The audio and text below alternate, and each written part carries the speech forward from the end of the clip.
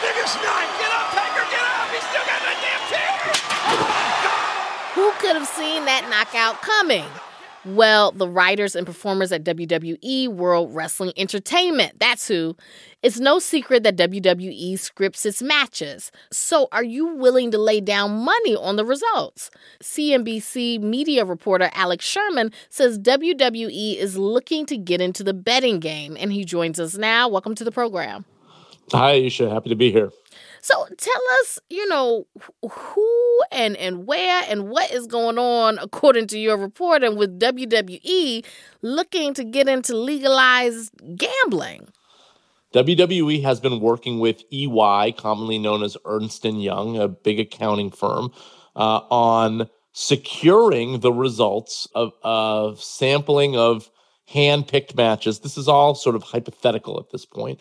But they're looking to the Academy Awards, actually, as their template for why they feel like they might be able to convince regulators and then betting companies to go along with this plan. In a few states in the country today, it is already legal to bet on the Oscars. And in that case, there is an accounting firm, famously PricewaterhouseCoopers, that works with the Academy Awards to put its known results under lock and key, sealed away until the award show announces the results. So that's not a scripted set of results, yet it is known prior to the event, and gambling is legal on the Oscars. So the pitch from WWE is that that's actually not really all that different from what we're doing. Yes, we're scripting it, but we can present the scenario to you where a very, very few amount of people will know the answers to this. We'll allow gambling on it for a certain amount of time. Then we'll turn the gambling off. Then we will tell the performers and the production crew who's going to win and how the script should go.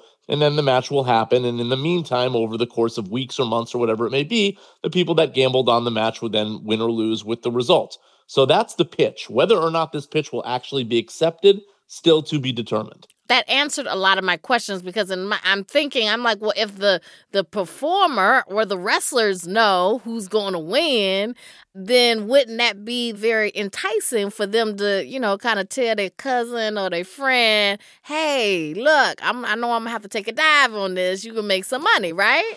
And it's not like the reputation of the WWE is so pristine that one might not think that there would be some legitimacy problems with that. So I think you're absolutely right. I think, again, this is according to my reporting, the way that WWE would try to sell this is that they would actually lean into the fact that you could gamble. And maybe they would only choose one match, at least in the beginning.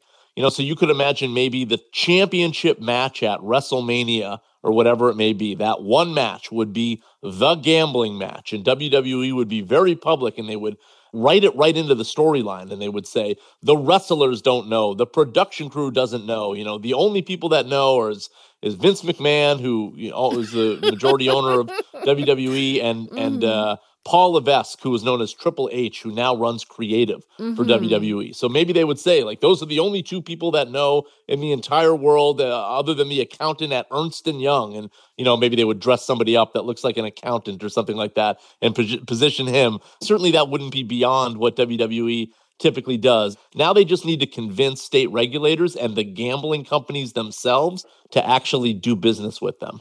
But they're asking for this in only a handful of states. What states are those? Right. So they've already registered in Indiana. And from what I'm told, they're targeting Michigan and Colorado as two other states that they're looking at. Colorado has already come out and told me that they are not interested in this. So they may be the hardest sell.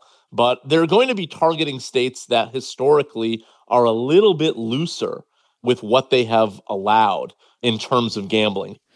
Now, during conversations like this about big businesses, sometimes, I have to interject to let our audience know if the company we're talking about, has sponsored NPR.